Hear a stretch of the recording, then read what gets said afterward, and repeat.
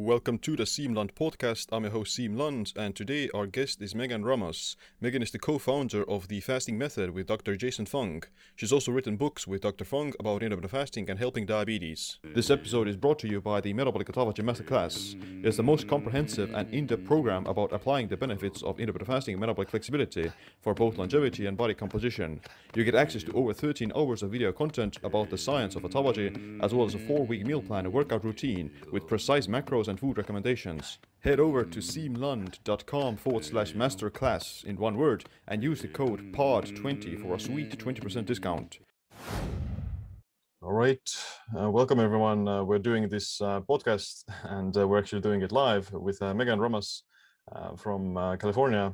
So I'm glad to have you back on the podcast. Like we first did our first show like it was like you said, maybe like a few years ago, and it's a lot of has happened ever since. So how are you?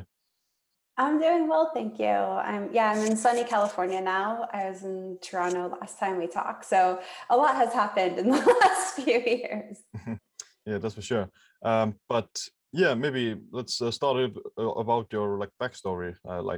How did you get into the world of fasting, and what have you been researching? Yeah, absolutely. When I was young, I was really skinny, but I had these diseases of obesity. At 12, I was diagnosed with fatty liver, and at 14, I was diagnosed with polycystic ovarian syndrome. And my doctors just told my parents, that doesn't make sense. Like, she's really skinny. She'll just grow out of it. That was their great medical explanation. Simultaneously, my mother was really sick with some unique genetic conditions that I believe were caused by a moldy house that she lived in hindsight, but she was a real medical mystery. So I got really into medical research and preventative medicine because of my mother's medical history. So at the age of 15, I started doing research in this nephrology, which is a study of kidney disease clinic. And I was working with this young nephrologist, Jason Fung. And I just love nephrology. I love the clinic's focus on preventative medicine. There were a lot of lifestyle interventions. Unfortunately, they're all the wrong ones. But at the time, I appreciated them trying to do something other than here's a bunch of medications, let's go on dialysis. There was some actual people trying to be preventative, which is rare in traditional medicine. So I stuck around there throughout all my education, and then I continued working there when I was done with school, working on prospective research with diabetic kidney disease, looking at what interventions would actually slow down the progression of diabetic related kidney disease. And nothing, the diabetes got worse. There was nothing you could do as a kidney with the kidneys. And it just seemed that all of the interventions for type 2 diabetes just made the diabetes worse. So I actually got really frustrated, took some time off from going back to school, still worked in the nephrology clinic doing my research. But I thought maybe I'll go to law school or something. And, just thinking about how depressing it was just to watch all these people die from type 2 diabetes.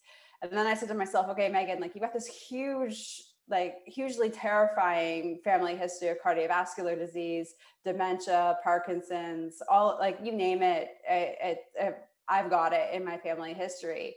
So take this year while you're figuring out what you want to do with your life and get your health on track. So I started to force myself to eat several times throughout the day, even when I wasn't hungry, eat all of these healthy whole grains, all of these fruits. And 18 months later, I was a type 2 diabetic and I was 80 pounds overweight.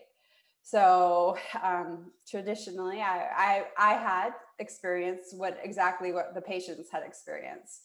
Keep doing these interventions, everybody, and oh wait, your diabetes is just getting worse and you're becoming more obese and your kidneys are failing even more. So Jason Fung, he was researching fasting at the same time because he was getting frustrated. All we're doing is watching people die left, right, and center. And there was no space to dialyze people anymore. We went from not having many patients that needed dialysis to dialyzing thousands of people 24 hours a day, 7 days a week. And it was all due to diabetes and obesity.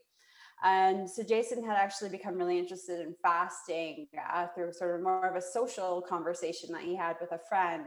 And he talked to me about it. And I was struggling so much with eating. Like, I wasn't a cook. I was too sick to even want to cook. Like, I barely had enough energy to order pizza, like, let alone try to reinvent my whole diet when I was never taught cooking skills because I was that sick. So it was just easier not to eat. And within 6 months of starting to fast, I reversed not just the type 2 diabetes, like, I brought my A1C down to 4.6. I lost all of the fat, but I also reversed the fatty liver disease and the polycystic ovarian disease that didn't go away as I became older. So in hindsight, in my youth, I was a TOFI. I was thin on the outside, but I was fat on the inside. And then I became fat both on the inside and the outside in my mid 20s. But I was fortunate, by the time I was 28 years old, I had control of my health. And that's how we actually got into fasting patients. Our colleagues in the nephrology department were really impressed with my results and the fact that I didn't waste away from fasting. In fact, I got better and stronger. So we started fasting patients in the clinic. Our clinic exploded. We started doing consulting online. And we really have built out the online program, which has been great to enable us to help so many people during the COVID pandemic as well. Oh yeah, that's a really good overview of your story, and yeah, it's really fascinating to hear that how, let's say, all these conventional approaches didn't like really work for you, and you had to kind of find a way to kind of make it work, and yeah, like that kind of led you into this whole new world of different way of looking at the disease, and yeah, actually treating it also like slightly differently. Yeah, it's pretty crazy. I do it. Sanity is doing the same thing over and over again and expecting different results. And I personally experienced that. I was watching all these patients fail, trying to eat all of this fruit and eat all day long, and then I tried it, and then it totally failed me. And it's just like, oh, okay, like, conventional approaches to this is just, it's mind-boggling, how backwards it is. Hmm. Yeah, and now like you've also written a book with Dr. Fung. Yes, we co-authored Life in the Fasting Lane with our good friend Eve Mayer. Eve's a hilarious woman from Dallas, Texas. She's a very spirited woman, very successful woman. She, has been on Forbes, top lists of female digital marketers. She's made multi-million-dollar companies.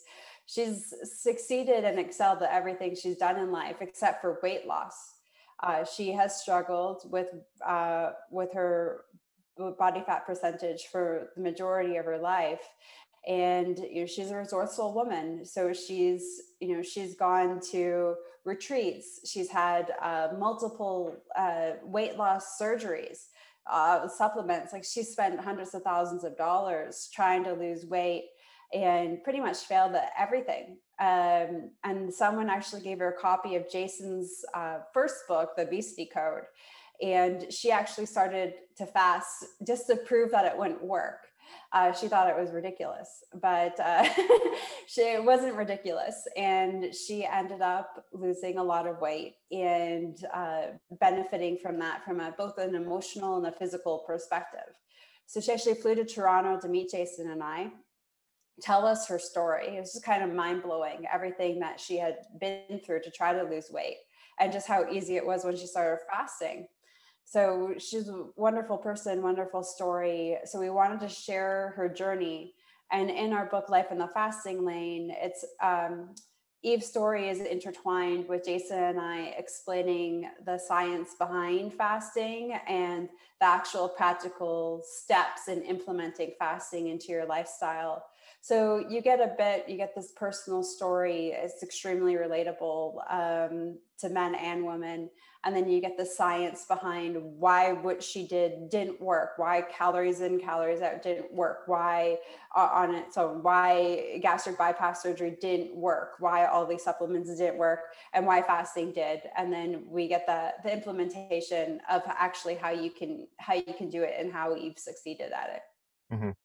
Yeah. So what are maybe like one of the biggest reasons why does it work, and why do so many people like actually see results from it? I think it's actually like fasting actually breaks the cycle of insulin resistance. And we're living in a day and age where everybody's walking around with insulin resistance.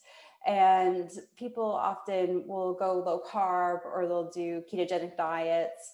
And by doing so, you're not adding more insulin to the system through your nutritional means, which is great. But if you have insulin resistance itself, insulin resistance drives your body to produce more insulin. So, what we see is a lot of people going on these low carb and ketogenic diets. And I'm a big fan of cycling in and out of keto myself. So we see people doing these diets and they'll lose like 50 of that 80 pounds, but they can't lose that last 30. Or they'll get their hemoglobin, they'll come off their diabetic medication and they'll get their hemoglobin A1C to 6.4. But why can't they get it to like 5? Where it's optimal, more optimal anyways. Why can't they get it there? And it's because their body's still insulin resistant, and the diet doesn't necessarily address that in many cases because we are in such an insulin resistant population. So fasting really helps break the cycle of insulin resistance. And then you have to keep in mind too, we develop insulin resistance by two pathways, right? The first one being, having this toxic overload of insulin in our system. So yes, eating processed and refined sugars, especially the way the standard North American diet promotes them, you're adding a toxic burden of a toxic load of insulin to your system. But we also develop insulin resistance by sort of a secondary pathway, and that's just the chronic stimulus of insulin. So, a lot of the times too, people are just eating a little bit here, a little bit there, and it's real foods, it's nuts, it's cheese, it's olives, but there's still that bit of insulin secretion. And when we cut out snacking, like that's a game changer. So there are benefits of doing an extended fast. I just wrapped up my quarterly extended fast myself, but what I've seen in the clinic is the power of just not snacking and how incredible that is actually reversing insulin resistance and helping people regain control of their health. A lot of the dialysis patients that we did work with, they can't fast for longer periods of time. I mean, their kidneys are completely shot.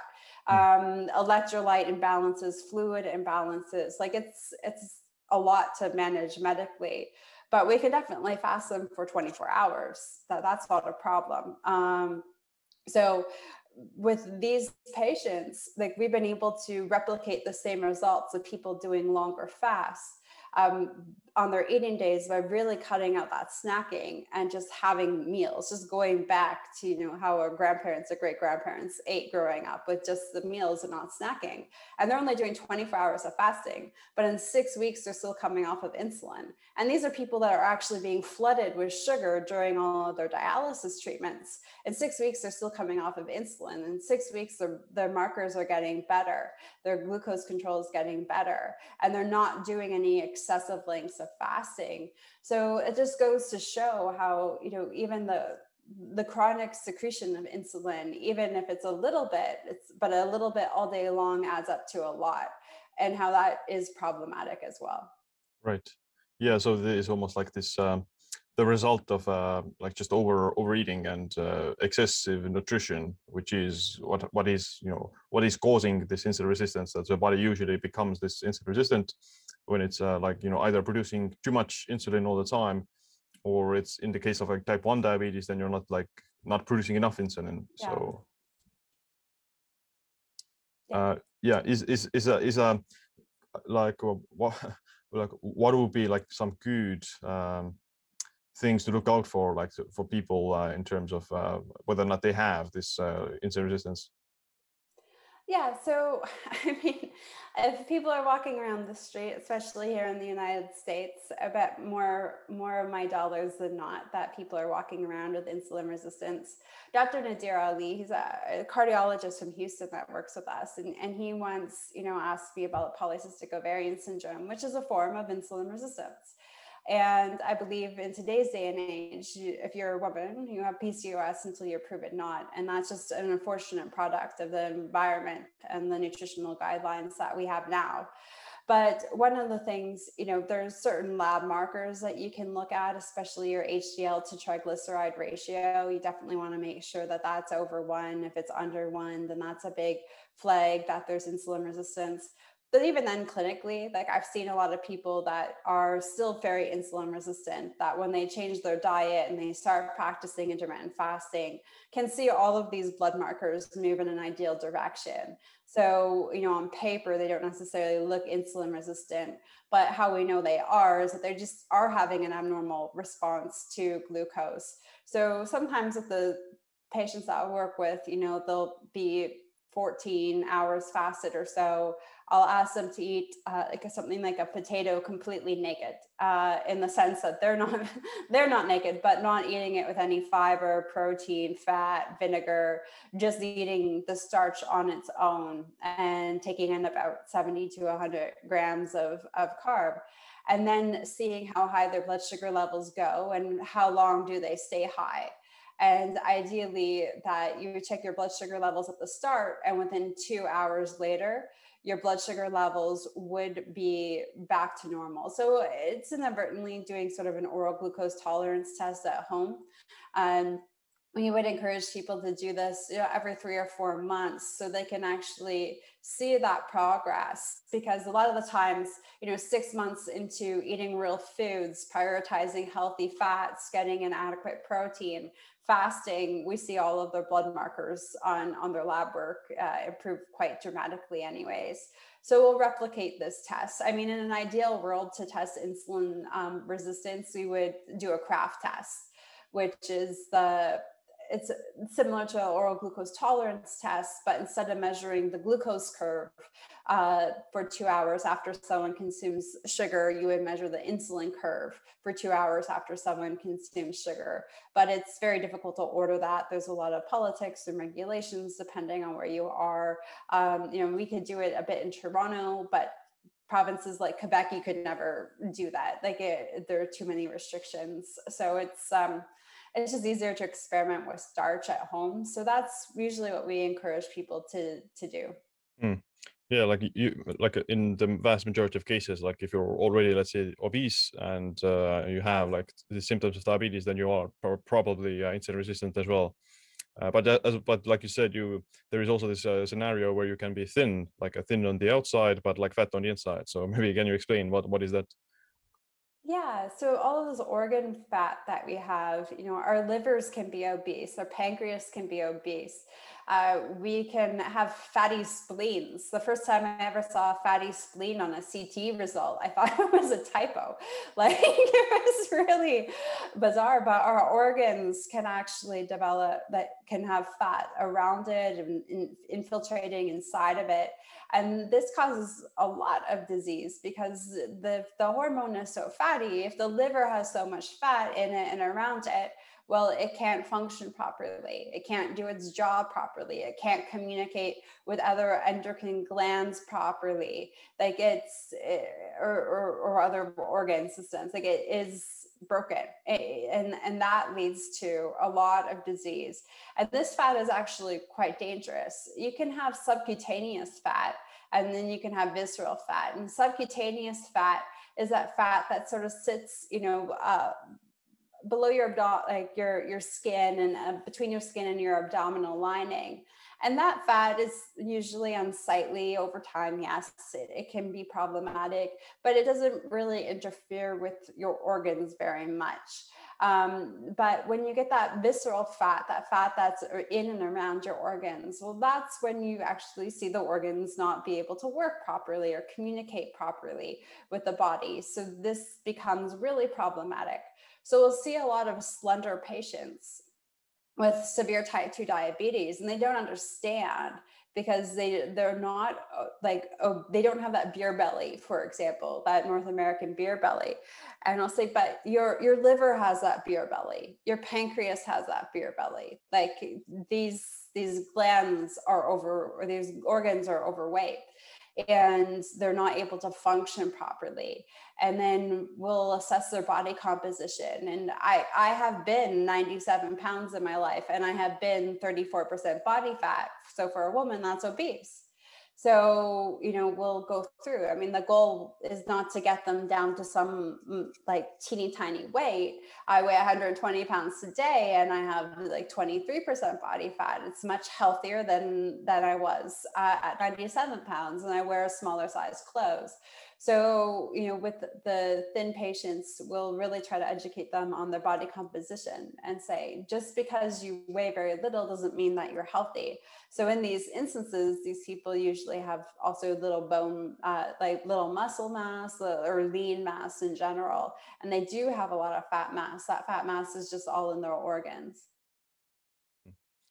Yeah, like this visceral fat is very like bad for you. It's much worse than the subcutaneous fat, and you can be like actually metabolically quite healthy and still, have this high amounts of subcutaneous fat. But if you even have a little bit of extra or unnecessary amount of visceral fat, then chances are you're more likely to have these bad outcomes like insulin resistance and metabolic syndrome.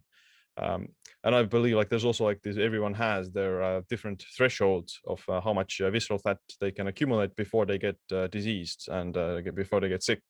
So like different um, if I'm not mistaken, then Asian people have a very low threshold for that, so they get sick much faster compared to, let's say, white people or black people because of their genetics, and they kind of can't get really obese. They're gonna get sick first, whereas someone like a black person or a white person, they can get like really obese before they eventually get sick. But they will still still get sick if they gather too much of this visceral fat. Yeah, the personal fat threshold, too, which I think is a concept that not many people talk about, nor are many healthcare practitioners very knowledgeable about.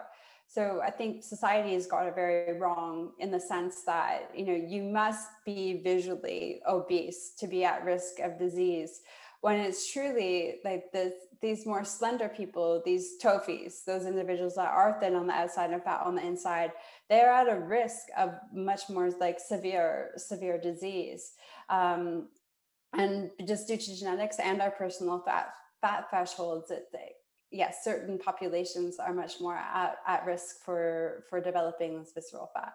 Hmm. And like fasting is one way of helping with that or treating it.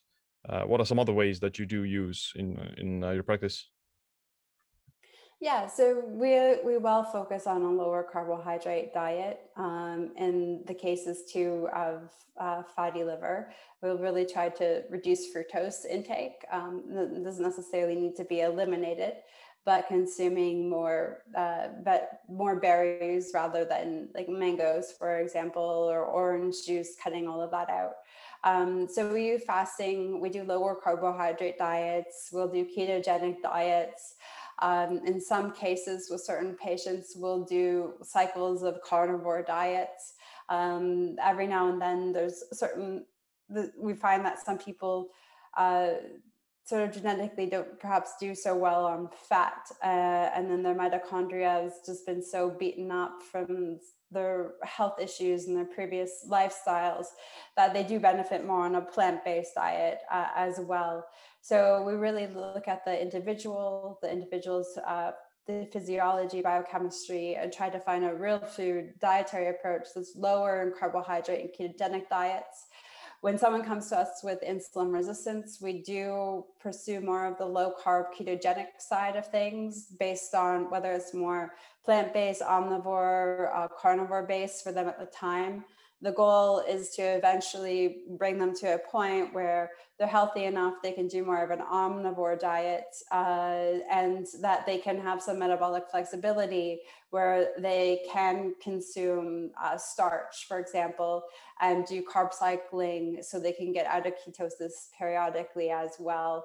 So we'll do carb cycling with tubers when someone does get to a healthier metabolic state, and has also worked out some of the more emotional issues that they have with food, stress eating, comfort foods, those types of sugar, more addiction kind of issues. And then we'll start to carb cycle individuals as well once they get to a healthier place. So yeah, you are, let's say, just using the keto as a way to get the results faster, or to give your body ability to, let's say, start treating with the insulin resistance faster, and then after your body has kind of repaired itself to a certain point, then you can start to reintroduce them. So like the goal shouldn't be like to be like restrictive for the rest of your life.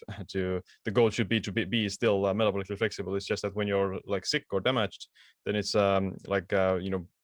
pouring gasoline on the fire isn't gonna make it isn't gonna make it better. So you have to gonna put the fire out first before you can start again. Yeah, we have a lot of people, like it wasn't uncommon to see people on 300 to 500 units of insulin a day. And in addition to oral diabetic medications as well, like how that has become more normal in North America is pretty alarming. So that's a huge fire. Like that is like a massive fire. So when people have that severe insulin resistance, yeah, you definitely want to try to put out the fire as much as possible, but then allow for certain things like starches to be reintroduced into the diet more periodically and keep that intermittency. I think there's great benefit it's funny, I do intermittent fasting and you see the benefit from that, but there's great benefits I think that extend far and wide to doing everything intermittently. Women will know if you use the same shampoo all of the time, like it doesn't work. It's better to use it intermittently with another shampoo. And it's funny just how this principle applies like to so many aspects of life where you get benefit. But the same thing with nutrition. Like, while there's great benefits for being in a deeper and a more moderate state of nutritional ketosis, it's also can be beneficial to cycle out of it sometimes. So we try to just look at this whole balanced approach per the individual when it comes to fasting and their nutritional side of things as well.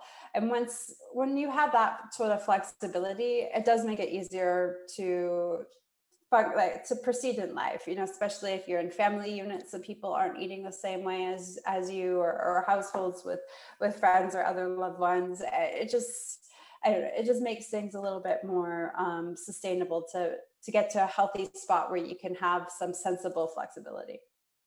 Yeah, I agree, and it makes sense from that. So yeah, like eventually, being chronically in ketosis can also be harmful, or like fasting for too long, everything can be harmful, and changing it up is where like usually you can break some of these plateaus and prevent all the negative side effects.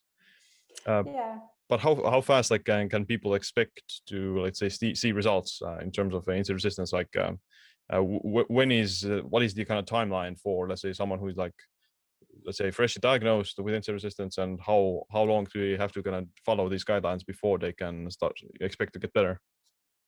Yeah, so I'd say if someone was just recently diagnosed with insulin resistance, not on diabetic medications or anything like that yet, no major fertility, like massive fertility issues, like they've been, PCOS has been blocking them for several years for starting a family, no liver failure is not on the horizon, just sort of more mild, like within 3 months. I mean, it's pretty incredible. Now we're doing more therapeutic levels of fasting within our program. So in the sense that 14, 16, and 18 hours of fasting are great, well-structured eating days. To us, they're not necessarily a fasting protocol. That's just common sense. Like people shouldn't be eating more than that on an eating day. And there should be at least that much fasting happening on a consistent basis. So when we're treating insulin resistance, we're doing more alternate daily fasting, 24, 36, 42 hours of fasting, 2 to 3 times a week, in addition to people having well-structured eating days where they're still getting in 16 to 18 hours of fasting a day. So we're doing longer fasting, and every quarterly or when necessary, we'll do an extended fast as well, depending on the person's degree of insulin resistance. But someone coming in mild insulin resistance, newly diagnosed, we start off with 3 24-hour fasts a week, cutting out some of the refined and processed sugar, and within 3 months you should see dramatic blood test results. Okay. Yeah. Like, would the like longer fasts be required to do? Like, or are they just like a shortcut? Do you need to do them, or is it just a convenient way of getting the results? Some individuals, we do need to do them. In certain cases, like when we've got someone, who's got a diabetic foot ulcer that's just not healing, and we don't want them to have their foot amputated. We have found that the intermittent fasting it's not enough in these cases. But we're talking severe insulin resistance there. In the majority of cases, though, proper intermittent fasting. So, Mark Sisson says this, and well, I'm sure he's not the first person, but on fasting days, so many people will test how much they can have. And get by and still get some benefits, still see their sugars improve, still see their weight loss. And so there's a carton of cream in their tea or coffee. Does that permit it? But individuals who really stick to water, maybe a cup or two of tea or black coffee, and they stick to their fast, and on their eating days, they're really cutting out the refined and processed sugars and fats. They're not snacking. The majority of people can see like extreme results in 6 months, like I did. That was exactly what I did. 6 months, no more diabetes, optimal A1C, no more fatty liver, no PCOS. And I was young, but we see the same results in 50, 60, 70-year-olds, even with a longer history of disease. So it's pretty radical, what you can do in a short period of time in terms of regaining control of your health. Yeah, that's pretty remarkable, and I don't know any any of the kind of pills or drugs that achieve that same result that fast. Like usually people, if they start taking some medication, then they're on it for like years and decades, or like even for the rest of their life. So yeah, it's kind of amazing to see that such a simple thing can actually be very effective, and it doesn't take that long. It's really crazy. There's no medications out there. And in terms of diabetic medications, there's some that make you mildly nauseated, so you don't want to eat. So things like Saxenda, I think they're just using that for weight loss now. Victoza, Ozempic, that's the intention. There's SGLT2 inhibitors, which cause you to urinate out sugar, which is good. There's side effects of yeast infections, urinary tract infections for both men and women, and then other side effects, but they still don't treat the root cause of the condition. So, you can take these medications and get some mild benefit or see some mild fat loss, but you're never going to treat the root cause of the condition. And fasting actually treats the root cause of the condition, which is incredible. And it's just so amazing how quickly you can get control back of your health and get rid of chronic disease. I was talking to one of our first patients in our initial pilot of 8. He's been off insulin now for 10 years. This man was on insulin for 34 years prior to coming to us. And he cut out the ice cream and cut out the juice and doesn't snack and, does 24 hours of fasting here and there. And he hasn't needed insulin in a decade. And he's in his 80s. He's not 20 years old. You don't have to be 20 years old to get these type of health benefits. It's really awesome. Yeah, that's for sure. We have a question from the chat that can like these plant oils have an effect on insulin resistance? And I would imagine the plant oils are, the seed oils and vegetable oils. So yes. So the inflammatory seed and nut oils that causes a tremendous amount of inflammation and leads to insulin resistance. Yeah. And if I'm not mistaken, then they also like damage the pancreas, or prevent the pancreas from producing insulin, and like the oxidative stress also just promotes the visceral fat. So you're gonna get to both of the worst. What would be like some alternatives that you use? Yeah, like real animal fats, beef tallow, duck fat, leaf lard, are all great fats. Coconut oil is a great fat to have. Avocado oil, olive oil, and then just eating fattier foods itself is a good way to get some healthy fat in there.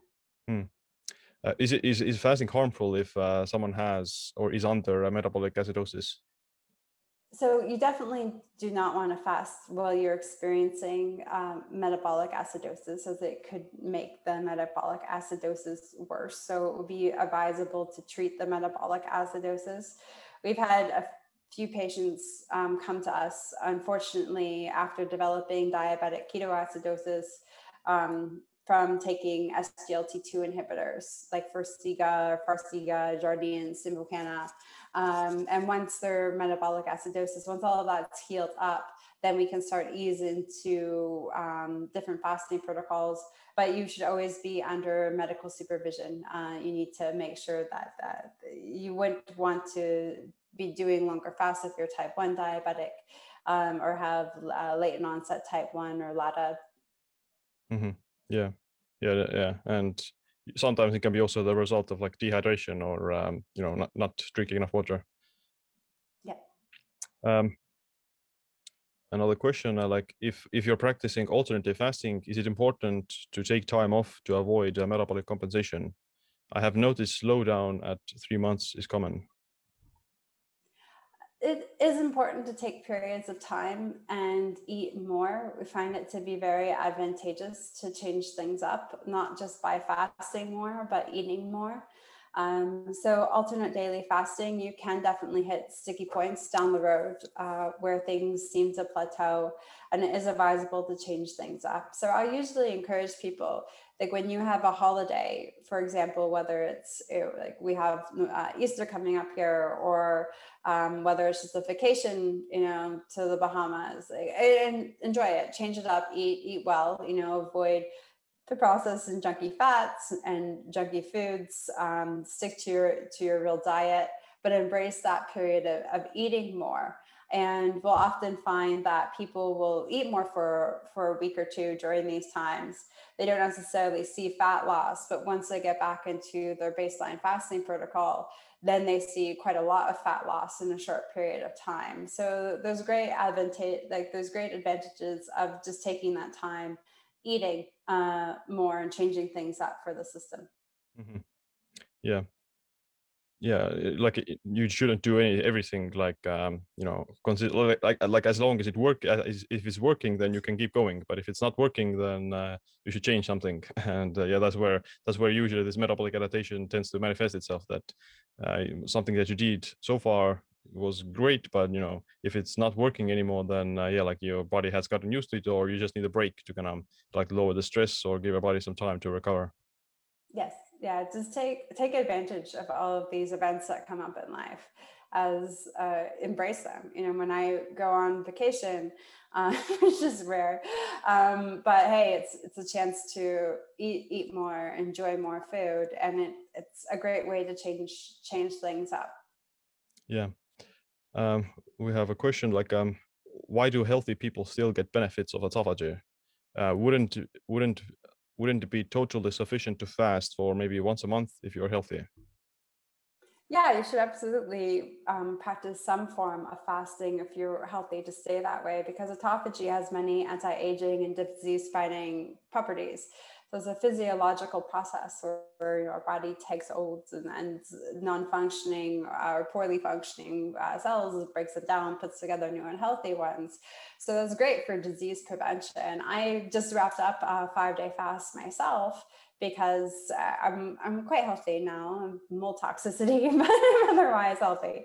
But just disease fighting, anti-aging. I want to be healthier at 78 than I was at 28, and enjoy that time and not be plagued with, especially certain neurological conditions or cancers. Like, it's just a great way to help protect your body.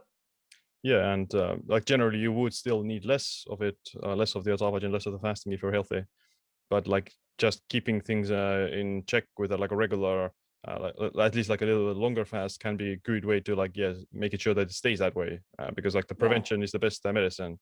And like you don't necessarily need to do it, but again, like you can still reap some of the benefits, or at least improve upon what you're doing a little bit. Yeah, I do these quarterly fasts that are 3 to 7 days, and I do them seasonally.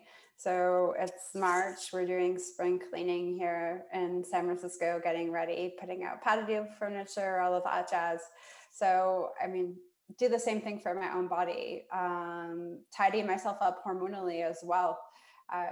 There's travel, people travel, there's hidden seed oils, for example.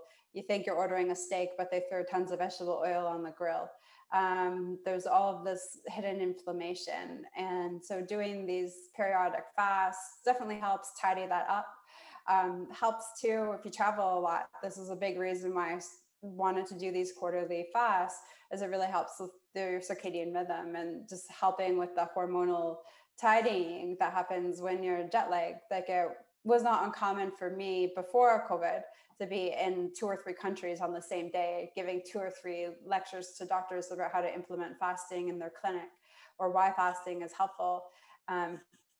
So it helps a lot. It sort of keep you healthy. Lots of disease prevention on that front.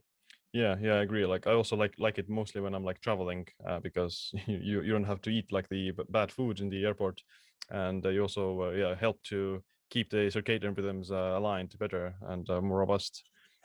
Uh, you mentioned that or like one of the questions was in the chat that is it possible to counterbalance these omega-6 seed oils by eating more, let's say, of these omega-3s, or is it that all of the omega-6s are bad and that you should avoid them all the time?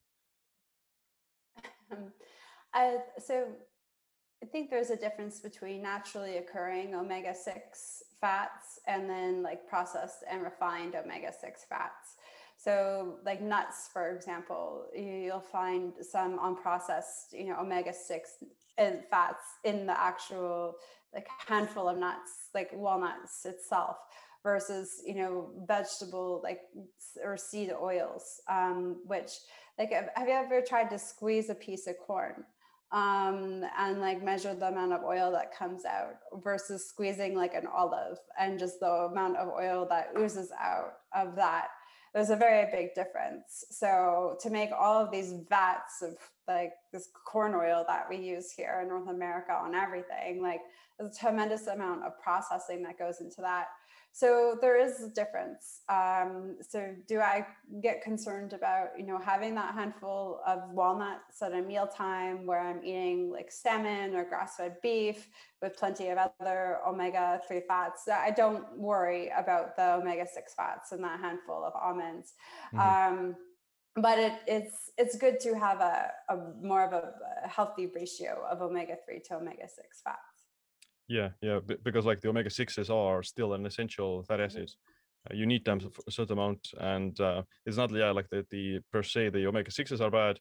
It's the balance, but as well as the kind of just the overall composition of it. So if the fat, even like the healthy omega-3s, they can be harmful and damaging to your health if it's like oxidized and inflammatory. So that is where this food processing and kind of manufacturing has done like a huge disservice to the people that they get these highly rancid and oxidized fats that cause a lot of inflammation and oxidative stress in the human body as well when you consume them. So like even healthy, like you can definitely make a healthy piece of like salmon very unhealthy if you like deep fry it in like canola oil or just overheat it in general, so can oxidize the fats themselves, because like all these polyunsaturated fats are very unstable and very kind of vulnerable.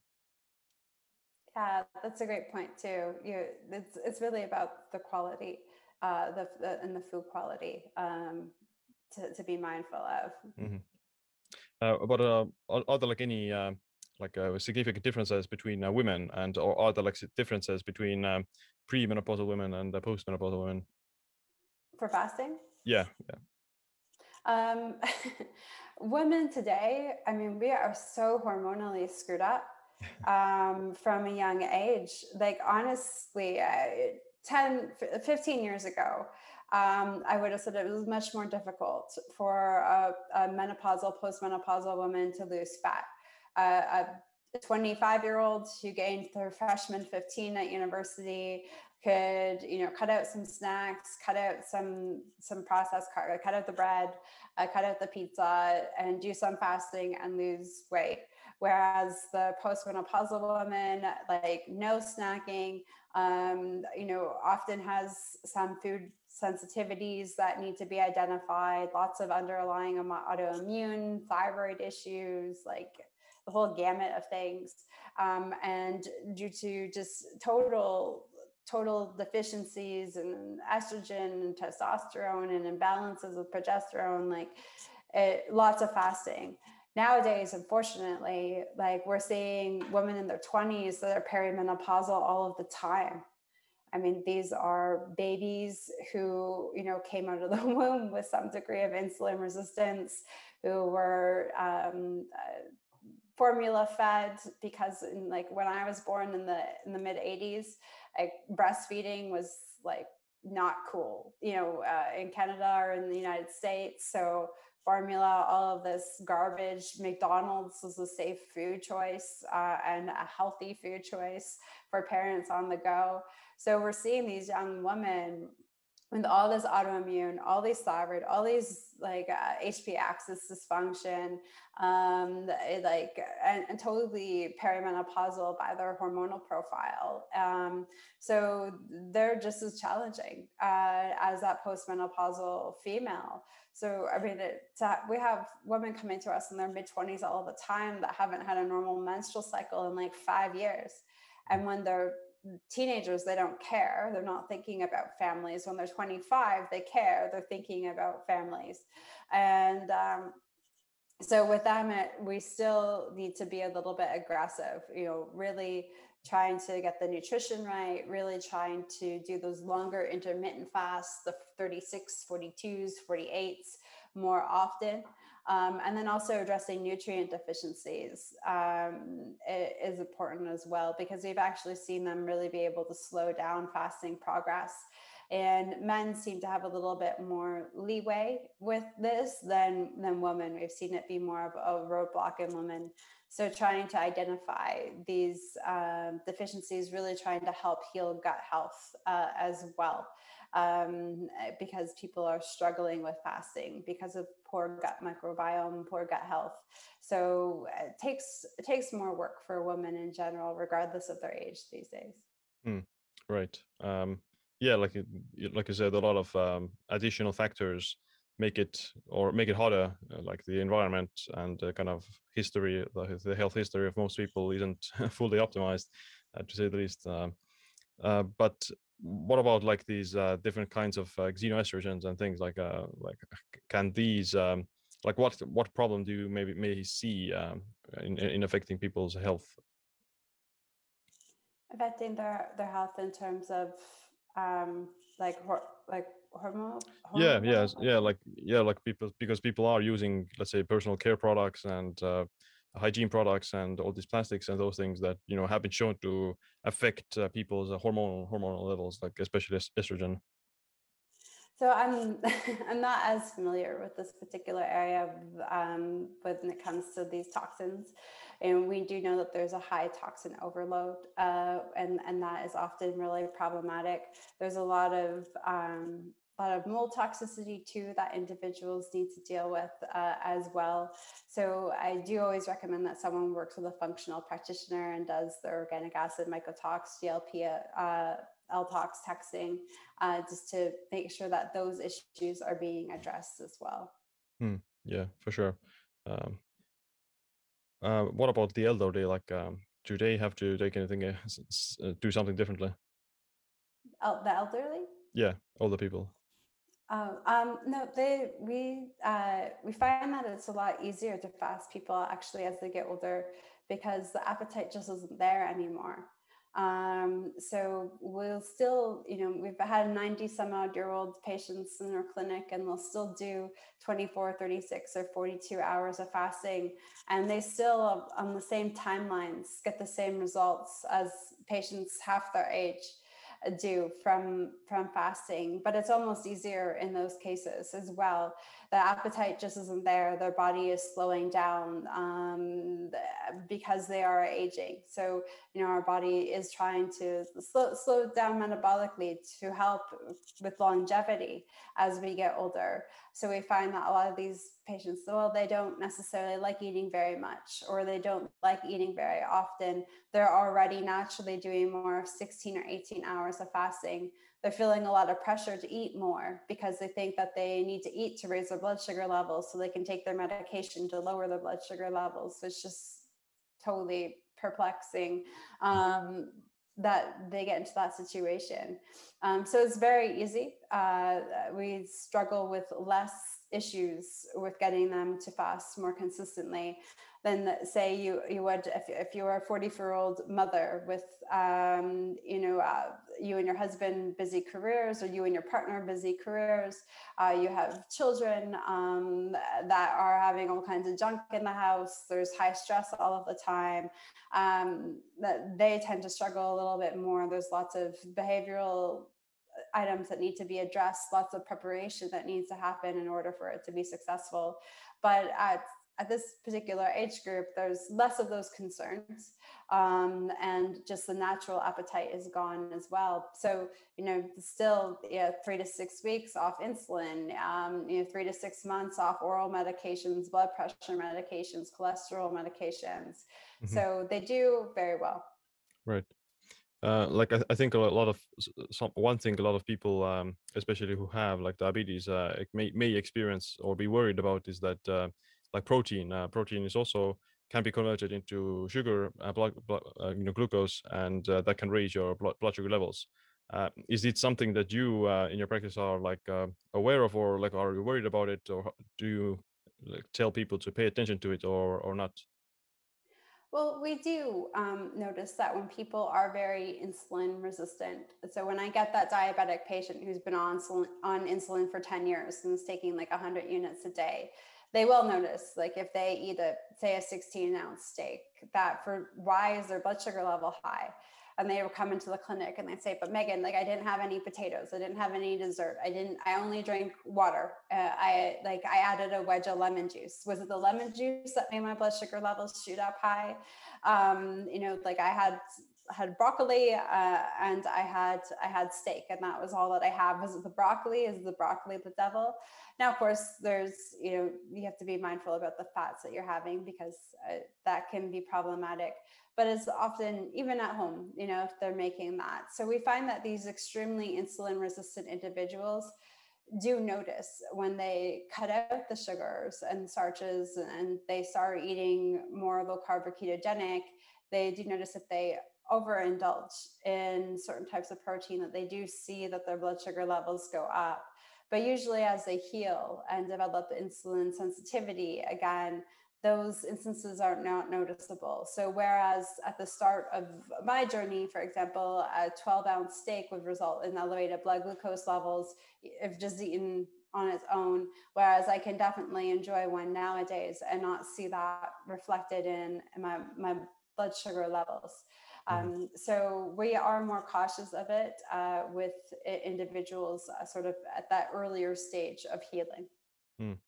Yeah, I think it is. I think in a similar way that if you're more sensitive to it initially, then maybe slightly going on a lower carb as also like restricting protein a little bit is the smarter approach. But in the long term, being chronically low in protein is also not a good idea, because of like you're losing muscle mass and becoming more frail. So yeah, it's definitely generally, even if you do see some rise in your blood sugar by eating more protein, then that can be actually the net positive thing is better, because of like in the long term you're going to be healthier by having the more muscle mass, and you just improve the body composition.